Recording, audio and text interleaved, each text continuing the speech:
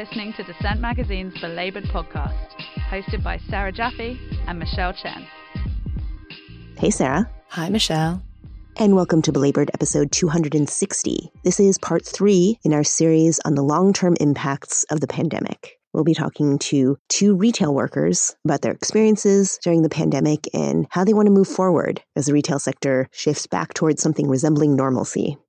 Before we get started, we'd like to pause and thank everyone who has donated to us over the past 9 years of bringing you labor news and views from around the world.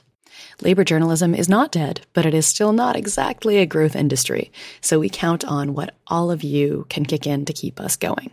We've made it a point to never paywall anything so that all of our work is accessible to everybody that we interview and talk about, whether or not they can afford to pay. So if you happen to have some spare money, it really does help us if you can go to patreon.com/belabored and sign up to be a monthly supporter of our work.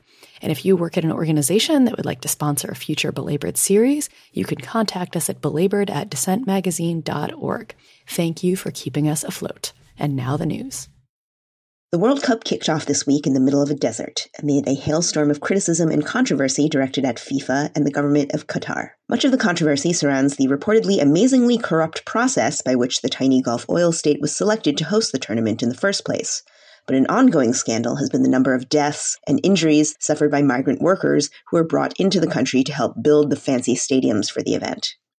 Most of these construction workers were from South Asia or Africa, and the conditions of the manual labor that they did on these desert building sites are thought to be so grueling that several thousand have died over the course of several years. A new report by the human rights organization Equidem details the brutal working conditions that migrant workers suffered, including those who didn't die but nonetheless experienced coercive, exploitative, and often dangerous situations in which their employers could retaliate against them and threaten them with deportation if they spoke out. All this was happening under FIFA's watch, signaling that the organization was turning a blind eye to labor abuses even as it claimed to be enforcing international standards. Equidem writes, quote, practices included illegal recruitment charges, nationality-based discrimination, unpaid wages, working in extreme heat and other health and safety risks, overwork, and workplace violence. Some of these practices were used by World Cup construction firms to create a captive and controllable workforce and amount to forced labor indicators as defined under international standards, unquote.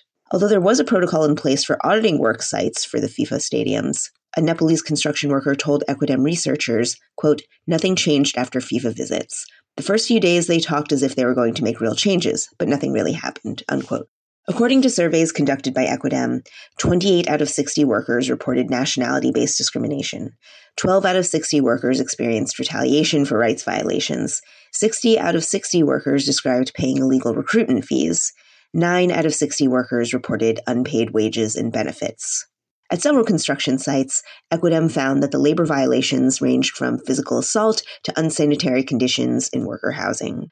Some workers reported that migrant workers from Asia or Africa would routinely get, quote, the hardest jobs, longest hours, and the least pay, unquote, compared to their Arab peers. One worker from Kenya said that, quote, supervisors would hit us in front of the other workers to pressure us to work faster and complete our work on time, unquote. Workers also reported paying extortionate recruitment fees and going into debt in order to secure a job in Qatar, and being exposed to extreme heat and cold at their work sites, as well as COVID-19 without adequate protective gear. The report calls on government and corporate actors involved in the FIFA stadium construction to make a full accounting of wage theft, forced labor, safety violations, and other labor issues, to compensate workers for labor violations, and to, quote, recognize the freedom of association and workers' right to join or form a trade union, irrespective of nationality, identity, or background, unquote. That last one is a pretty ambitious demand, considering how migrant labor works in Qatar. The Qatari government has come under growing international scrutiny, though, for its exploitative, highly restrictive guest worker scheme, known as the kafala system, which legally tethers workers to their employer so that they cannot leave without potentially losing their legal status. There have been some reforms to migrant labor laws in recent years, which make it easier to change jobs for some workers. However, Qatar seems unlikely to make any significant changes to the migrant labor system that it has profited from so tremendously. And so far, it looks like the World Cup has turned out to be fairly good for the country's PR on an international level. So the government is probably not going to see any massive diplomatic consequences for its labor practices. Equidem also believes that there needs to be some accountability for FIFA and the sponsors of the World Cup, which have effectively endorsed these labor practices by organizing these games in the first place. It's no secret that Qatar has an authoritarian government, so why would the workers be given any kind of democratic rights when they are systematically relegated to second-class citizenship in a country in which even first-class citizens face severe restrictions on their civil liberties? There's a new union in my neck of the woods. Well, in the South, anyway. The campaign formerly known as Raise Up, the Southern states branch of the Fight for 15, has announced that it is forming the Union of Southern Service Workers. Belabored listeners and Dissent readers might recognize some of the people who were part of the launch. Jamila Allen made an appearance telling us about working at Freddy's, a local fast food chain in North Carolina, and going on strike over pandemic conditions in our Belabored stories. The union is launching in North Carolina, South Carolina, Georgia, and Alabama, and is open to fast food, retail, warehouse, care, and other service industry workers who are putting up with low wages and lousy working conditions. The workers held a Southern Workers Summit last week to launch the union, which specifically focuses on the issues that Black and brown workers face organizing in a part of the country that has labor laws designed particularly to exclude workers of color.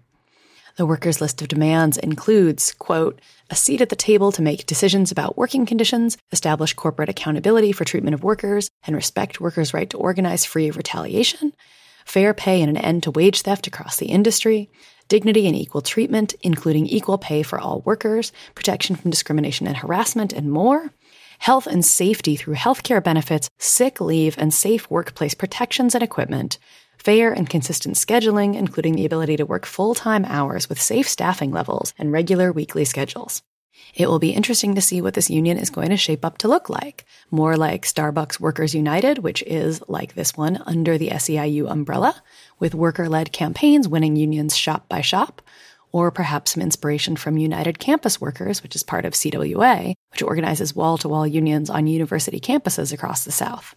The move to something that they are officially calling a union indicates a step forward and a change from the minority unionism of the Fight for 15, and the inclusion of multiple sectors, care workers alongside retail and food service and warehouses, might make it harder to win NLRB elections. But in any case, we will all be eagerly watching to see what happens. The threat of a railroad strike is looming large once again. After months of negotiations and voting on tentative agreements for a dozen railroad unions, the largest union representing train conductors, the Transportation Division of the Sheet Metal Air Rail Transportation Union, or SMART-TD, has rejected the tentative agreement that union leaders had hammered out with rail carriers back in September. Another union, BLET, which represents engineers, voted narrowly to approve the tentative agreement. These two unions were the last holdouts out of all the railroad worker unions, which have voted on similar tentative agreements in recent months. Some have approved their tentative deals and others rejected them, which has triggered more rounds of talks with carriers. The BLET and SMART-TD members were voting on a proposal that was more or less a carbon copy of the recommendations of a special emergency board commissioned by the Biden administration last summer. That agreement offered substantial wage increases, including a 24% pay raise over the course of the contract. But the proposal largely failed to address major issues with work schedules and paid time off. And that left many rank-and-file members of SMART and BLET bitter about a negotiation process that seemed increasingly rigged in favor of the rail carriers. As we've reported on Belabored before, conductors and engineers have long complained of volatile on-call schedules that leave them without predictable work hours, force them to spend days at a time away from home, and make it nearly impossible to plan ahead around medical or family issues. The Department of Labor in the negotiations in September, with Labor Secretary Marty Walsh trying to push both parties toward an agreement. But this latest vote shows that workers' frustrations with the scheduling system and the extremely stressful working conditions were still pretty much ignored in that tentative agreement. According to CNN, just over 53% of the engineers voted to approve the agreement, but the other vote, quote, was a very slim defeat by the conductors, with either a small majority or a near majority voting for ratification. The conductors' vote ultimately failed because the union's rules require each of 5 classes of workers within the union to approve the deal for it to pass, unquote. One subset of the SMART members, the yardmasters, did approve the agreement, but just over half of the train and engine service members rejected it. Many of the scheduling and workload problems that workers have struggled with in the industry are the result of a shift in the way carriers operate under a concept known as Precision Scheduled Railroading, or PSR. PSR applies the just-in-time concept of neoliberal industrial production to the railways, focusing on moving freight as efficiently as possible with constantly changing and unpredictable schedules. Railroad Workers United, a rank-and-file grassroots group that organizes workers across all of the railroad unions, issued a statement on Monday after the last 2 vote results were released, warning that, quote, without a better contract for all railroad crafts, service will continue to suffer as rail carriers extract wealth and buy back their shares at the expense of the economy as a whole. Their systems, which were primarily built on public investment, no longer work for the benefit of the people. If rail carriers are fixated on paying out more for stock buybacks than they are for worker benefits, we will continue to see attrition as a once stable career turns into a revolving door job, unquote. The railroad workforce has shrunk considerably just over the past couple of decades, which of course only intensifies the burden on the workers who remain on trains that they say are severely understaffed. Now, it's not certain that there will be a strike. The unions and carriers will go back to the table and see if they can come up with a new tentative agreement by December 8th. But failing that, a strike could happen as early as the morning of December 9th. In the long run, it appears that as long as PSR is the industry standard, the railroads will continue to lose workers, and those who remain will continue to face growing hardships as they struggle with unsustainable schedules. RWU has reiterated its call for a full public takeover of the railroads in hopes that a government-run railroad infrastructure would remove the profiteering and exploitation that the country's oligopoly of rail carriers has promoted. Such a vision for radical change in the industry is way out on the horizon, but these latest votes show that workers on the ground aren't going to stand for the status quo any longer. The strike season continues in Britain, with nurses across Scotland, Wales, Northern Ireland, and much of England voting to authorize a strike for the first time in the 106-year history of the Royal College of Nursing. Scottish civil service workers, ambulance drivers, and teachers have voted to strike. Bus drivers around England, oil refinery workers, and many, many more are or will be on the picket lines soon. The RMT, who you heard from here earlier this summer, renewed its rail strike mandate for another 6 months, and the CWU postal workers also renewed their strike mandate with a 91% vote, and both unions had resumed talks with their employers. But the British Labour story I wanted to bring you today is good news specifically for some of our recent guests. The dock workers at Liverpool's port have ended their strikes after winning pay increases between 14 and 18% plus, depending on job grade. The workers overwhelmingly voted in favor of the deal and to call off their escalating strikes. Unite, the union, which represents these workers, put out a release also crediting their Strikes Plus strategy, which includes, quote, forensic accountants and economists to pore over complex and opaque company finances to hold firms to account. Leverage strategies implemented to identify and target hidden company decision makers have also become integral to fighting disputes, end quote. When I talked with the dock workers back in September, and when I visited the ports shortly thereafter, the port workers were being asked to take below-inflation pay rises, while the private port company was making massive profits. The workers were considered essential workers and had worked throughout the pandemic, many of them getting ill with COVID, and like so many other workers around the country, they have had enough. Port workers, as of course you have heard on this show over and over again, have a particular kind of leverage because so much of the stuff we consume goes in and out through our ports, particularly in countries that are net importers like Britain, and particularly when we're heading into the holiday season and people want to be going shopping. But also this is happening during an ongoing cost of living crisis in Britain, where employers have been holding on to profits and workers are struggling to survive. And considering that free ports, or special economic zones that have different legal conditions from the rest of the country, are part of the Conservative Party's ongoing economic strategy, whoever the heck the Prime Minister is this week, it is important for the unions to maintain strength in the ports. We have no word at this time if the leader of the Labour Party has had anything to say about this after the dock workers marched on him at conference and effectively called him a scab. But, Keir Starmer, if you're listening, let us know. We'd love to talk.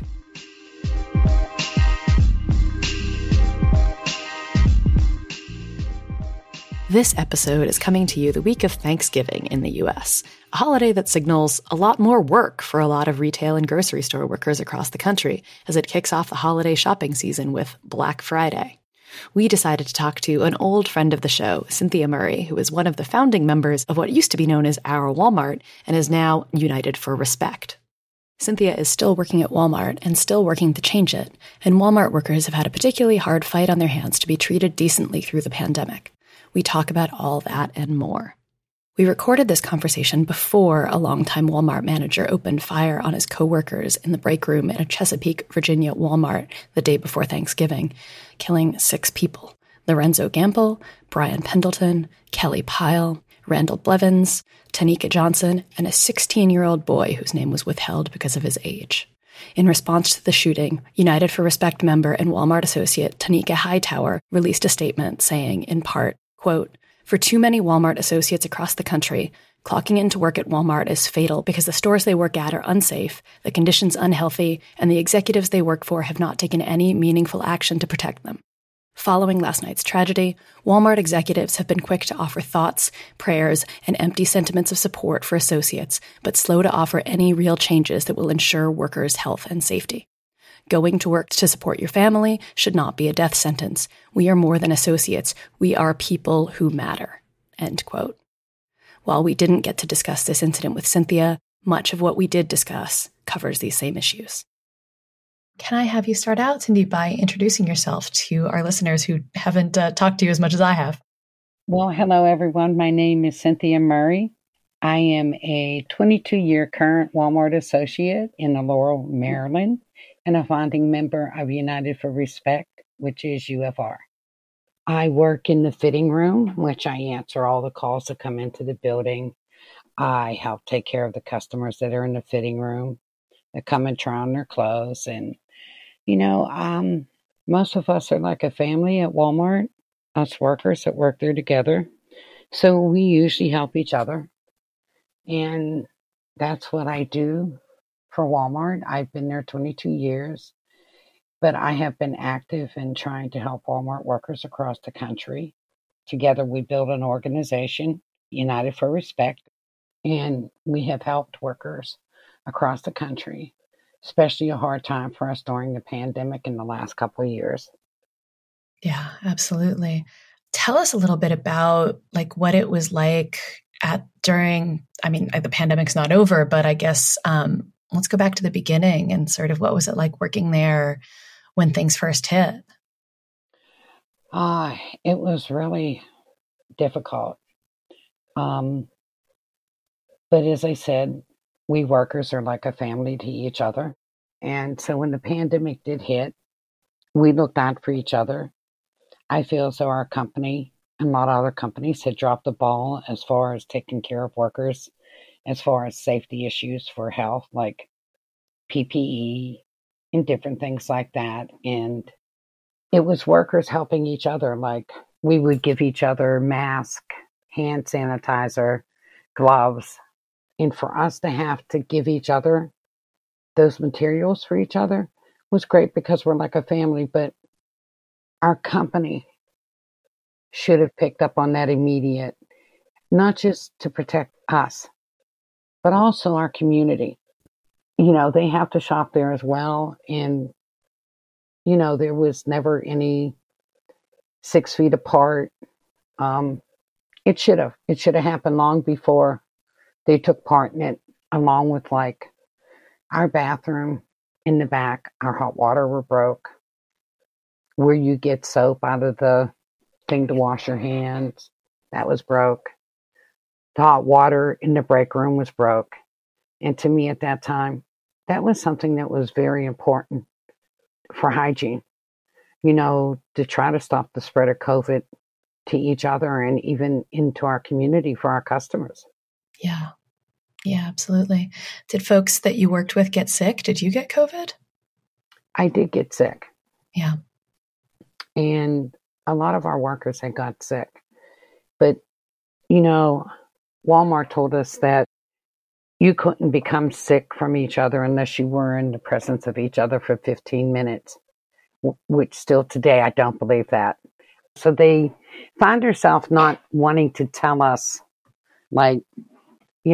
the girl that's in the department next to me got COVID, oh, well, she wasn't around you for 15 minutes. And I'm like, oh, well, she's in the same vicinity, in the same store, in the break room, you're in the bathroom. So to me, that was really lame thinking. I think that they took down the shields too soon. like they took down our plastic shields. It took them forever to put in place for the cashiers. And like at the pharmacy, especially, I think those things should be kept up there still. I don't believe that we are out of this pandemic. And, here comes the winter season again. And I mean, so we all know that it's going to mutate into different things. So why not have left those types of things in place still? I mean, yes, I hope that we get into a better place where those can go away, but I don't think we're there yet. Yeah. Yeah, I guess tell me how the pandemic has affected the organizing that United for Respect is doing. Well, actually, it was us who put up a COVID tracker. We had placed in on our website, because we're an online to offline organization. So we do use the internet as well to organize with. But so it was nothing that they thought of. We did. We put up a COVID tracker so that workers across the country could put in their state, and they could, basically let people know, like, hey, we have an outbreak here going on, or this many workers have been sick. And I think this was a way to really let us know for each other, like, maybe we need to take extra precaution. I don't know how much more extra we could do, but, those were things that we did with our organization.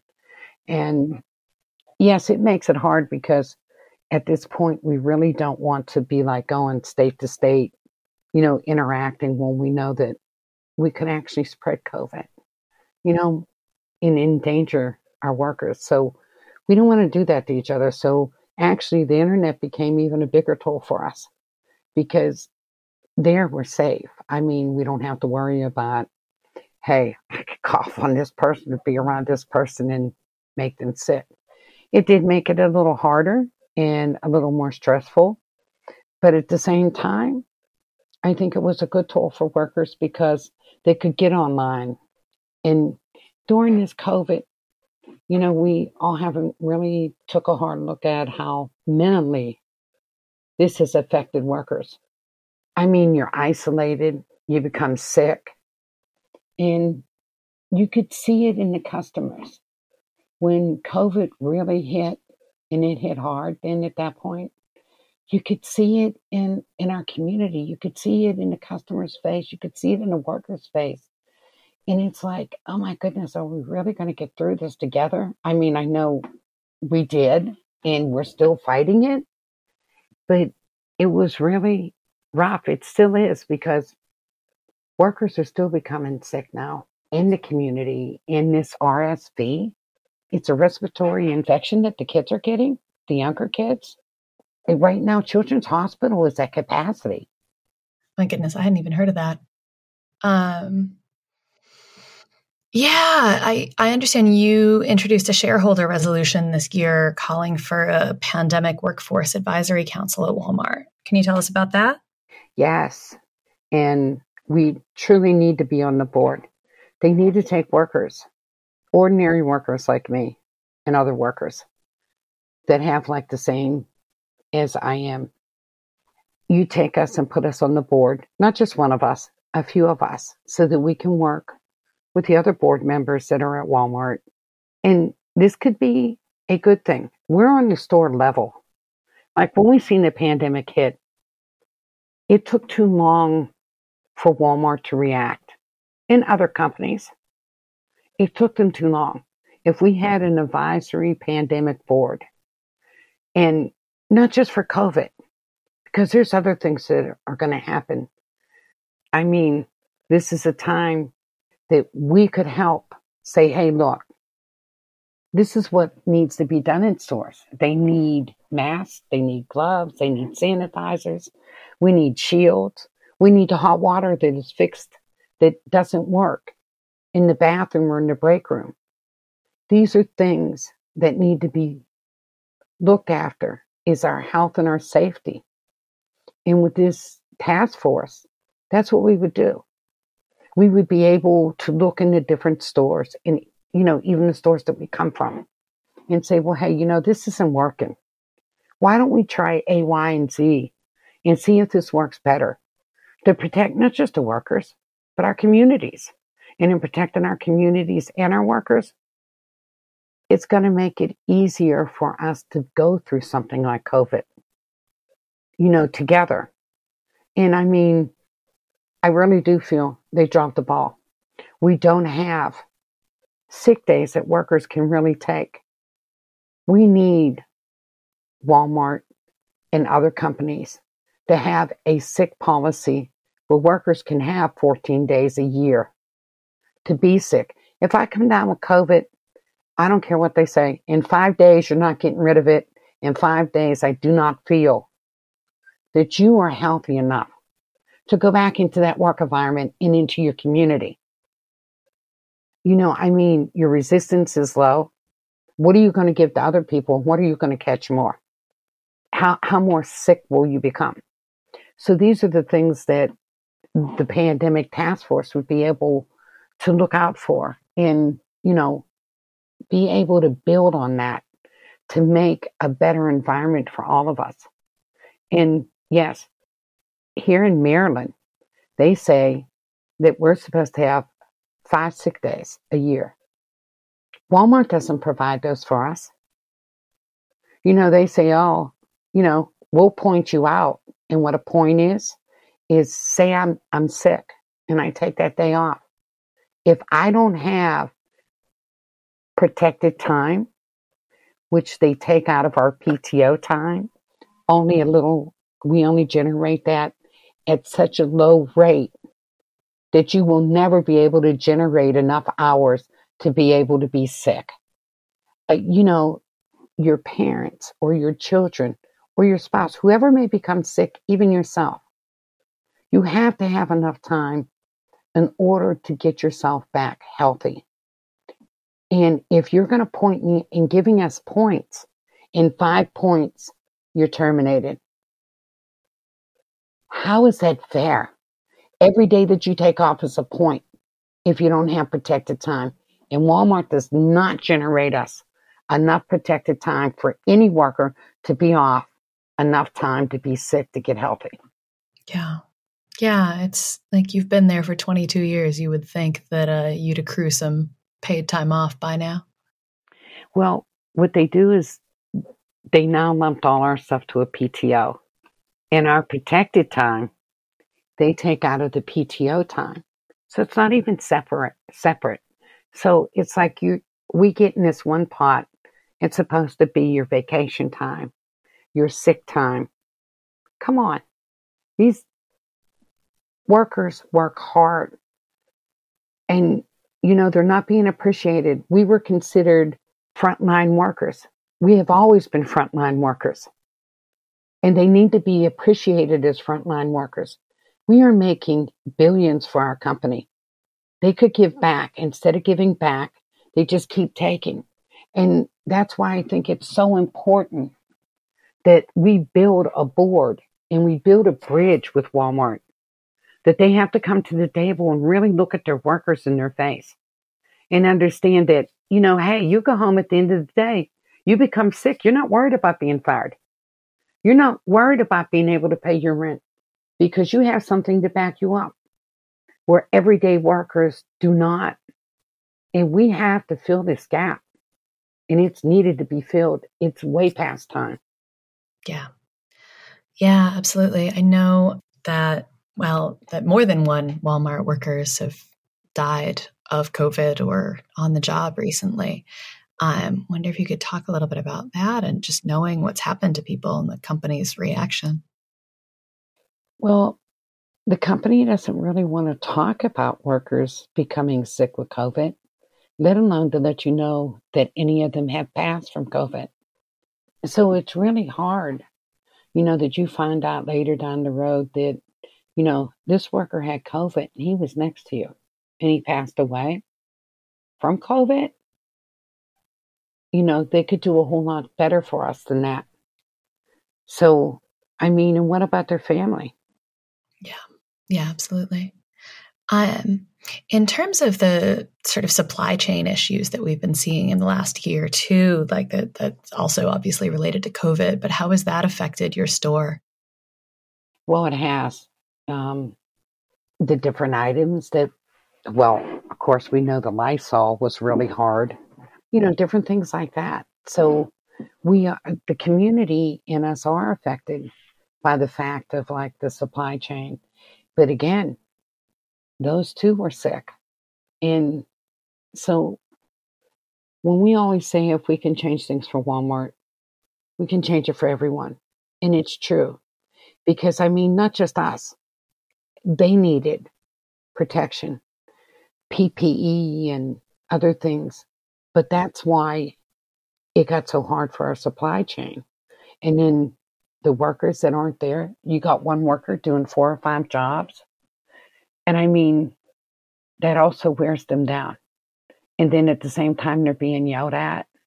And you didn't get this done and you didn't get that done. There's no way that you can. Yeah. And so I do still see our supply chain being affected because of COVID still today.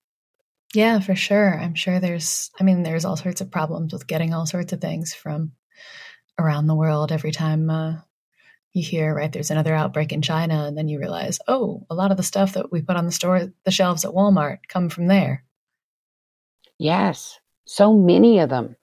It's like things that you don't,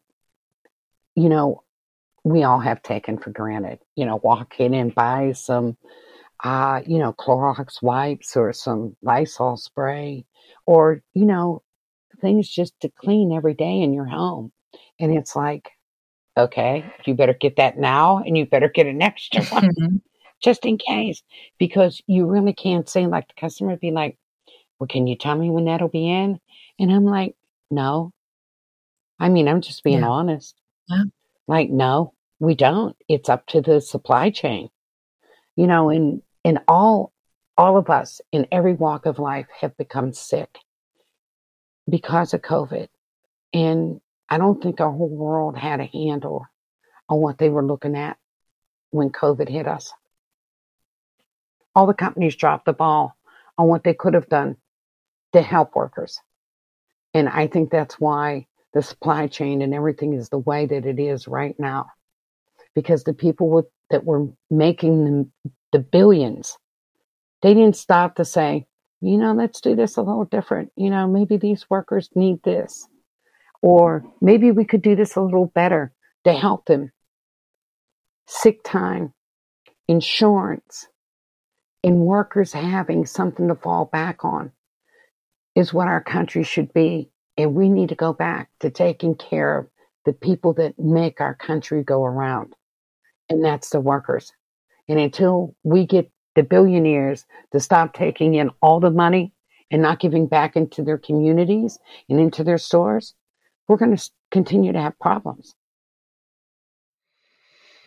Yeah, I wanted to talk a little bit about that question of being essential workers, right? And in the early days, there were all of these, thank you, essential workers, and applause, and talking about you being heroes and all of that. And then it's kind of just gone away. Yes. Yeah. Yes, it has just, it's gone. Like, they've taken the shields down. They've stopped giving people masks, which I think they should still have. I see people that come into our store, and you think about it. They're coming to the pharmacy. They need to come get their medication because they're sick. But at the same time, if they don't come in with a mask and ask for one, you don't even have one to give them. You see how many people are still sick and are still becoming sick? So this is what that's what the pandemic board would do. It would still look hard at the situation and how it's going and what we still really truly need. Yeah, with all these, all this talk about the sort of great resignation and people quitting their jobs and things like that, have you seen a lot of turnover at the Walmart where you work? Yes, but Walmart's always had a high turnover rate. That's true. Always. You think it's been more than usual? Yes. Or? It's really has become I don't even have the right word for it. It really has become hard. When COVID hit, a lot of workers became sick. I mean, and they were sick. I got sick. I was sick for almost a month. And, I don't think I'm that unhealthy.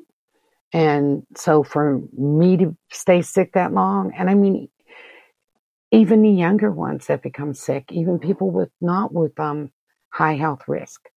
I worried every day that I would come home and bring it to my son or my husband. And I think the high turnover rate right now is hard to get people there. I think workers are, first of all, what do they have? Walmart isn't offering them anything. I mean, you don't even have a backup plan if you get sick. I mean, and them making billions? Come on. People are looking for a job that are going to sustain them. We're frontline workers. We're always going to be needed because who else is going to put out the product that comes? If we don't have enough workers to put it out, how do they sell to their customers in their community? They can't. You can't sell it out the back room unless it's through the internet.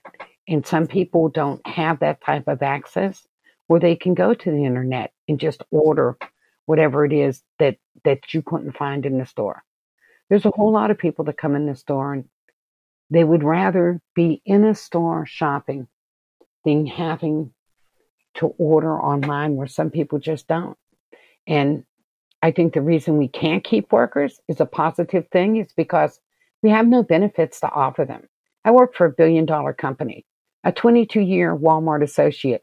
I only make $16.90 an hour after 22 years. They should be ashamed of themselves. So, I mean, if they stop to look at that, that's their bottom line. You have nothing to offer your workers. And then they're not treated the best that I mean, come on. They're overworked because there's hardly any workers. It got to be fixed. And the only persons that can fix it is the people who are holding the wealth and not putting it back into their stores. Yeah. So I wanted to sort of ask you to wrap up, like, what would be different about Walmart and about this country if we actually treated retail workers like they were essential? If they really treated workers like they were essential workers, our country and our economy would be able to go better. It would be able to turn, because these workers that are essential workers, they also need to be able to buy, just food. I mean, or be able to pay for a co-payment for a medical treatment. How different that would look in our world.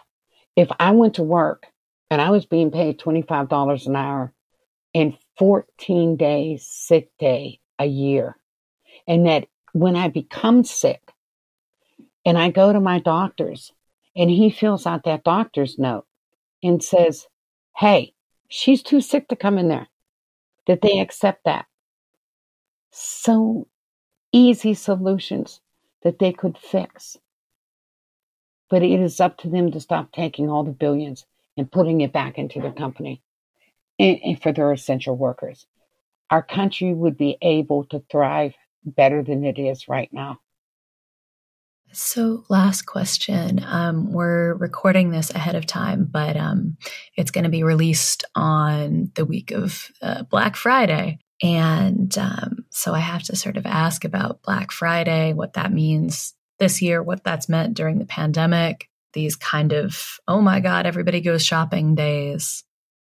Well, Walmart had opened up on Thanksgiving. The last year and this year, they're going to close their doors, which is, we all know, is a good move, not just for the associates, but also for the money that Walmart will take in. I believe that people are still going to come out and shop. I mean, oh my God, this week, shopping was off the chain for people. Most of them are buying essential because them too, they don't have the money. I mean, I see people buying paper and chemical stuff, groceries, basic needs and clothing. Do I think that they will come shop? Yes, I do. Because there's things that they can find on Black Friday that will cost them half the price on Black Friday that it would cost them on a normal day. But if the workers don't have the money, then they'll be flat on their sales again.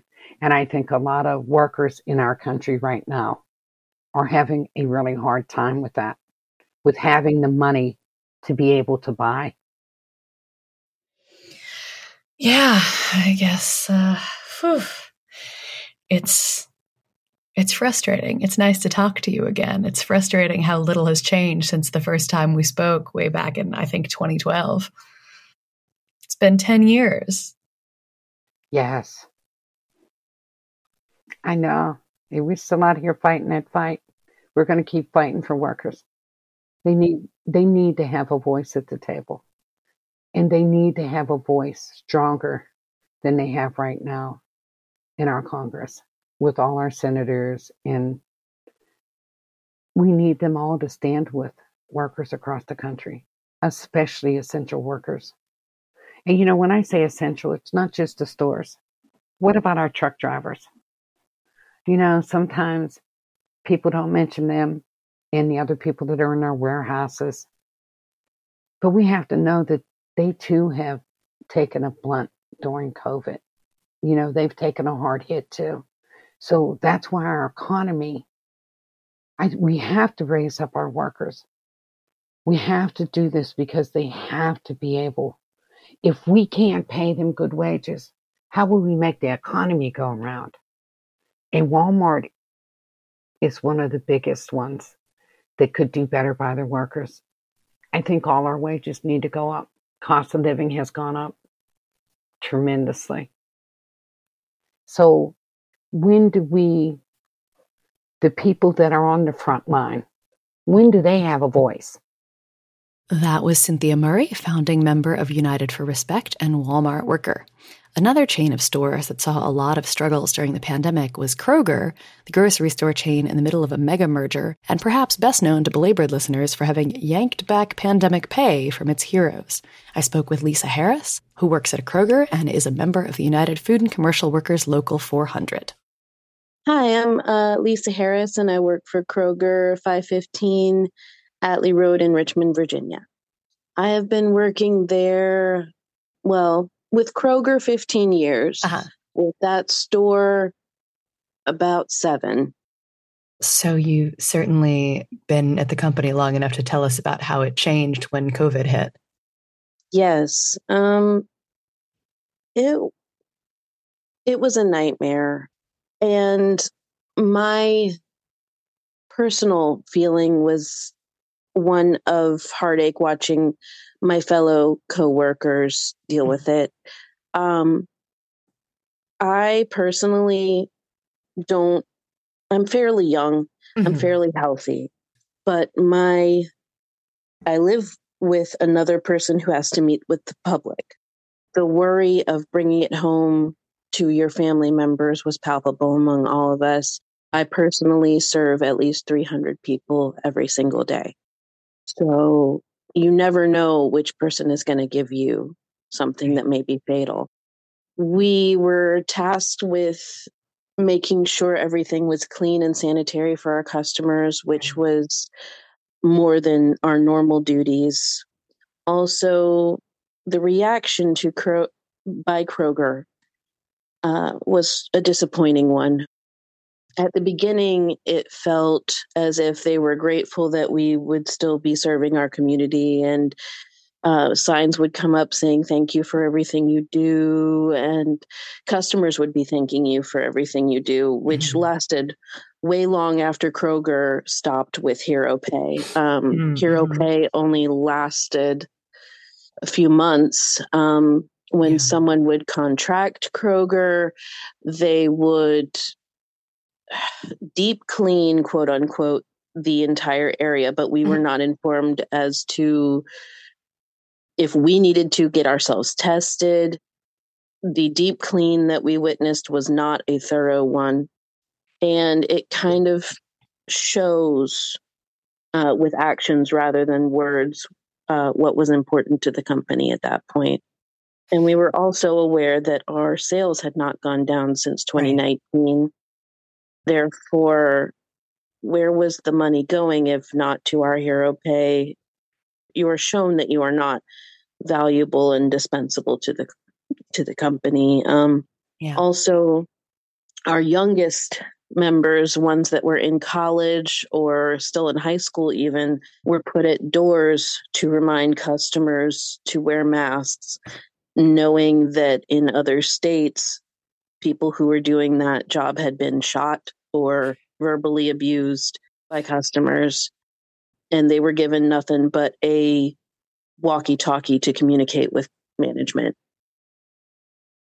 Did you have any incidents at the store? Was anybody harassed? We had several. The one that sticks out to me the most that I witnessed was a customer yelling at another customer due to, it was just an atmosphere of hostility in general.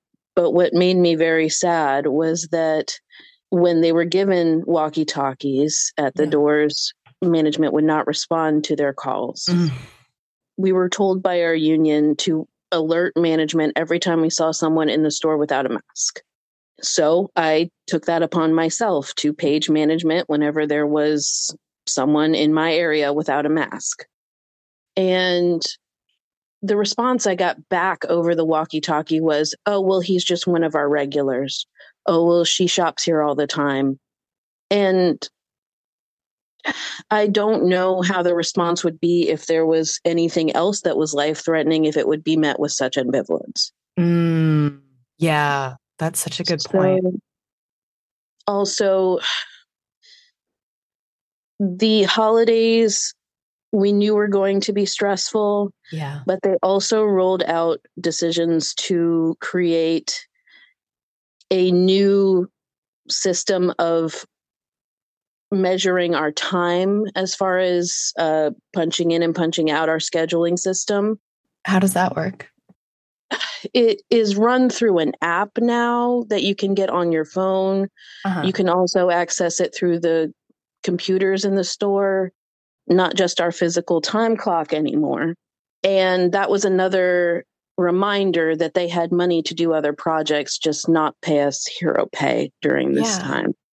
I would think you wouldn't want your boss's app on your phone all the time. Yes. You never know with the security on those things, right? It's true. Also, they announced decisions to remodel the store as well, which is a lot of stress. We were hemorrhaging associates. People did not want to be in that environment for 8 hours a day for that much pay, which put more stress on those of us that have been there a long time, earned seniority. The extra workload fell on us. And I mean, our workload did not go down during these times. Right, people, you were hearing all around you in the media of how bored people are staying at home. And we did not have that luxury. We were there serving our community through all of it. Well, also with people getting bored at home, like, did it feel like they were taking that out on you? Like, not necessarily even in bad ways, right? But just people who are lonely being maybe the only person they've talked to all week. There was a temperature of just frustration in general. We are trained, whether it is by our company or by ourselves, when you do face-to-face customer service, to not take things personally, to realize that someone is going through their own struggles and you may just have got them at a wrong time. Maybe they are frustrated with your company, not with you personally. Maybe they are frustrated with something you have no idea about, and you excuse those things. But no matter how much therapy you take, you are going to have to deal with the mounting amounts of that when everyone is going through their own struggle. And the thank you from our company was there in words, but not in deeds. Right. So the hero pay was it was $2 an hour extra, right? Yes. And that lasted for a couple of months and then they stopped it, right?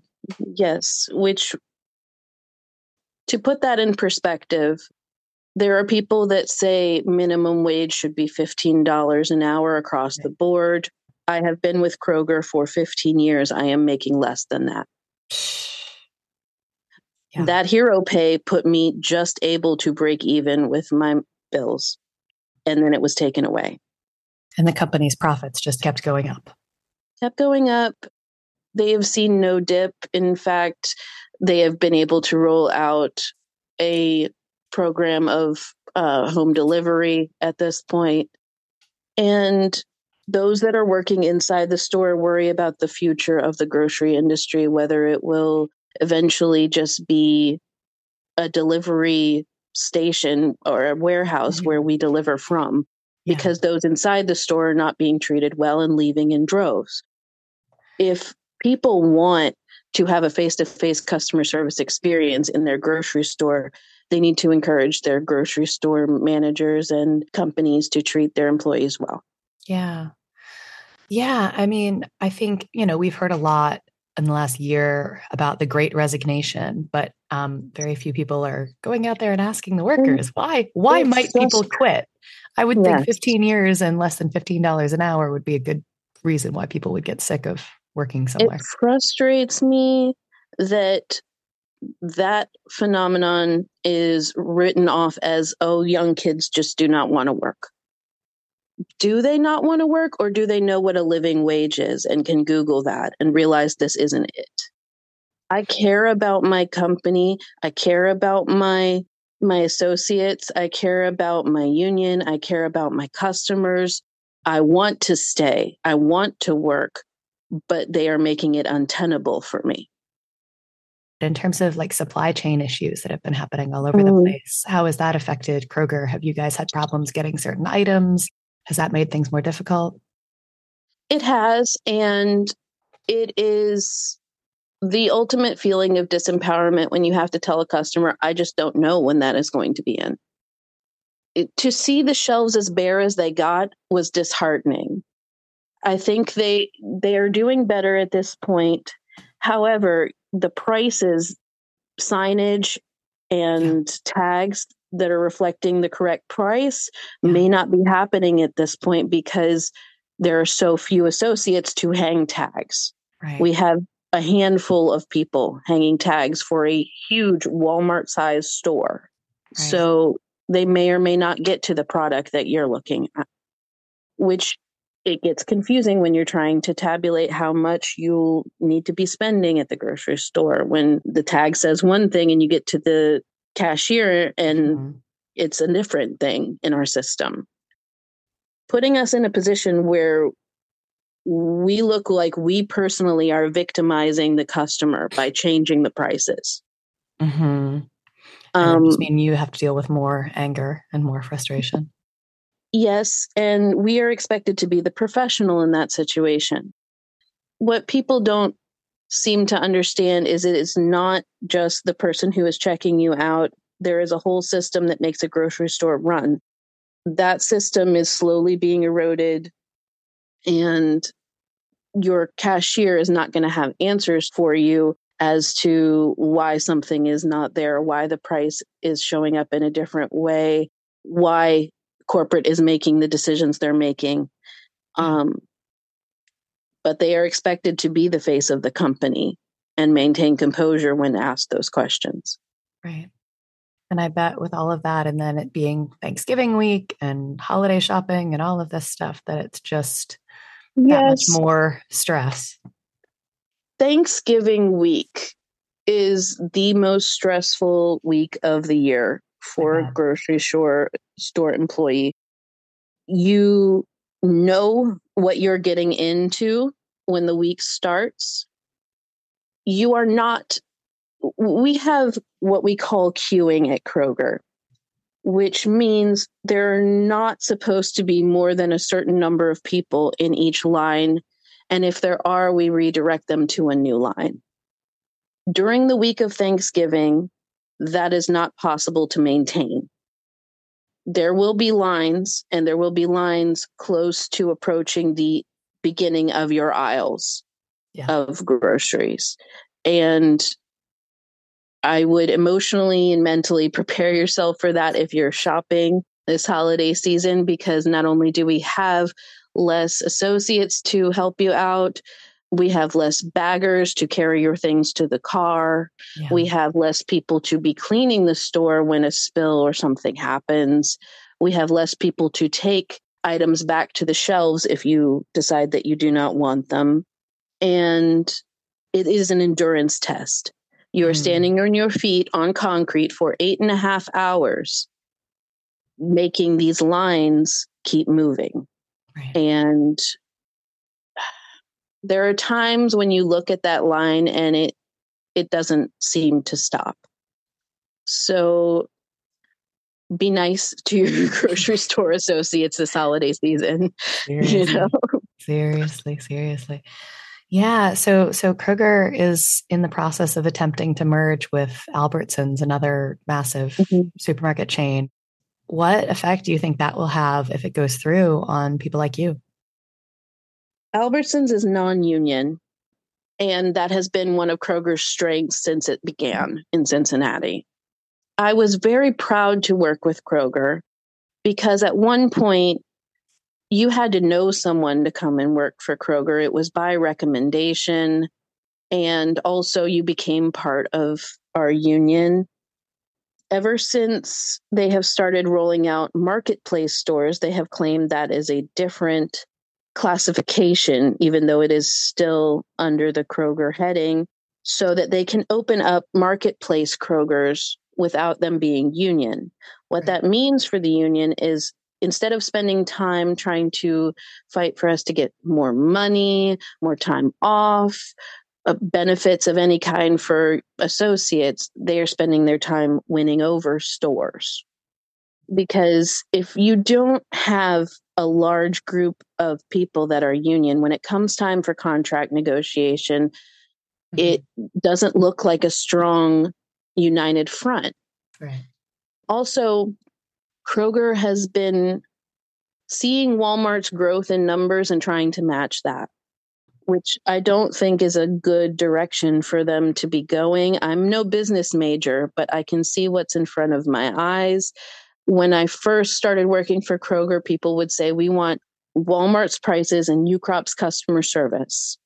Now, there is no way to achieve both of those things simultaneously. Right. They knew that. So they wanted a happy medium between those two things. And I think we achieved that for a short time. But now, also, every store that they have taken over, they were incorporating the lessons learned by that store of how to run a successful grocery store, what their customers liked, what their management liked about working for them, all of the lessons that store learned before we bought them. They were incorporating them and making our store better because they learned them. Now those lessons are being thrown out the window and chasing Walmart's success by hiring people that have gotten fired from Walmart, buying machinery that is refurbished from Walmart, using an interior designer from Walmart, having us wear clothing that is similar to Walmart employees used to wear, putting up signage that is in the same colors as Walmart used to. Because that's definitely what makes people go to Walmart, is the colors of the signs. Oh, sure. I mean, it's symbolically sending the signal to your brain that you're in a similar sort of store. And so I don't think people want a second Walmart. I think people want Kroger to be Kroger. Yeah. I mean, it's interesting because the other interview on today's show is also with a Walmart worker. And I mean, the problems are the same everywhere, but it's been incredibly frustrating for them over and over again to, try to get some basic recognition for their rights and be denied it. And so it must be frustrating to watch your company COVID was just one more thing on a list of things that were making working for Kroger untenable. And And it broke some people. People did, turn off their light and in the middle of their shift just leave. And I don't blame them. Part of me is saying, don't come to work for less money than you deserve, worse treatment than you deserve. And part of me is saying, please come, we need the help, Yeah. So I see both sides of the conflict. And I wonder about my own future, because I've had people tell me recently, stop selling yourself short by working there. Yeah. Yeah. To wrap up, 2 years into pandemic, at first we heard a lot about essential workers and essential work, but thinking about the last couple of years, like, what do you think about that term, that idea? Does it mean anything at all after all this time? We are, and we have always been essential. And that recognition was the time to ask for what we need when people were recognizing us as essential. And I don't think we struck when the iron was hot at that point. I think we felt bad because everyone was experiencing some sort of trauma or loss at that point. But when people are recognizing they need you is when you need to ask for what you need. And the customers recognize it, but I'm not feeling that from corporate. And it makes me worry for the future of my company. You're listening to Belabored, a Dissent Magazine podcast. Links to articles mentioned in this episode may be found at dissentmagazine.org.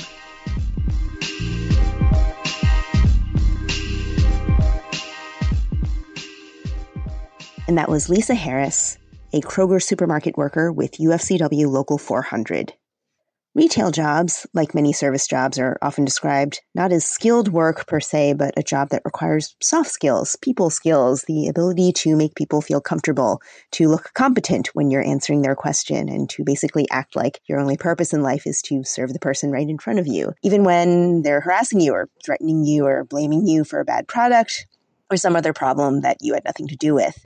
The pandemic was and remains a force multiplier for all the different forms of exploitation and dehumanization that regularly take place in the retail sector. It's not just surly customers and the stress of dealing with angry demands all day, but the dismissive, sometimes hostile attitudes displayed by managers who are bent on forcing workers to pretend that everything is normal while the world around them spirals into chaos. The lockdowns and COVID precautions that stores had to undertake were not in themselves the sole cause of the rancor that erupted in many retail spaces. Rather, they magnified underlying frustrations and tensions that are endemic to the job.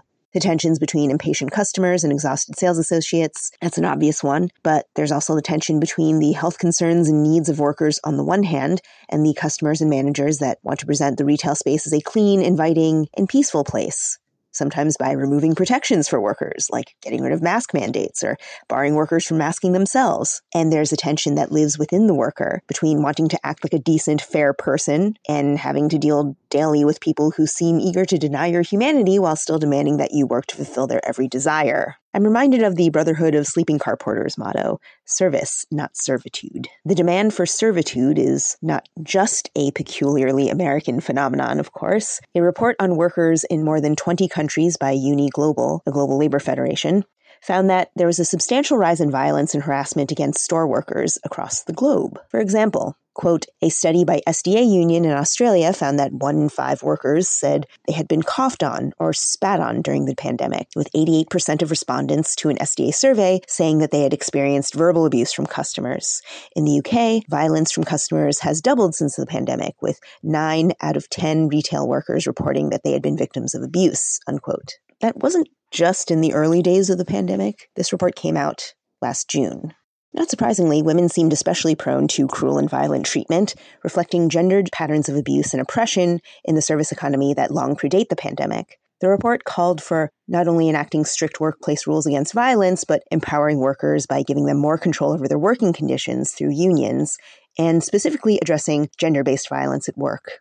You could hear in the voices of workers like Cynthia Murray and Lisa Harris that they have a sophisticated understanding of customers' behavior during the pandemic and how they have to navigate and manage the emotions of people who are understandably scared, anxious, or frustrated. Of course, dealing with management is another matter. And the horrific shooting at a Walmart in Virginia earlier this week is an indication that there are some terrible forms of workplace violence that maybe no one can predict. But in a public-facing job like retail, it's often the quotidian day-to-day abuses that really gnaw away at you. It's interesting to think that most customers that retail workers deal with are also workers. And if they're workers, perhaps they have gone through some of the same occupational stress as the staff person who is waiting on them. Yet they still end up taking it out on the one person in the world that they can wield some power over at that moment. The kind of emotional labor that this requires is certainly a skill, but it's not one that's really valued, just taken advantage of.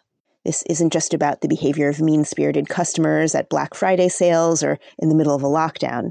Retail workers' vulnerability to abuse reflects a system that dehumanizes employees. So when Lisa Harris pointed out that workers are always taught to not take anything quote-unquote personally if a customer goes off on them, that's not just a problem with rude people in the store.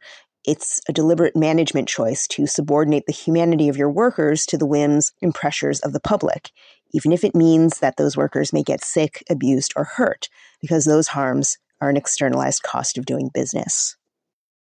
That's it for this episode of Belabored.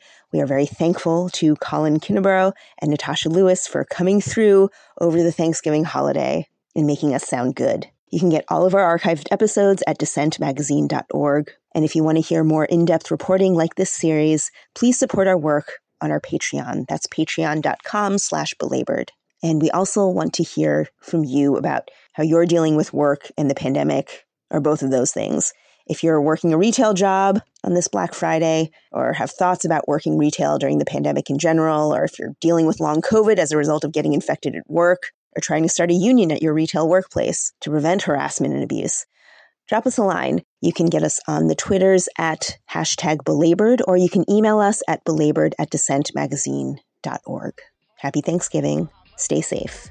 Talk to you in 2 weeks.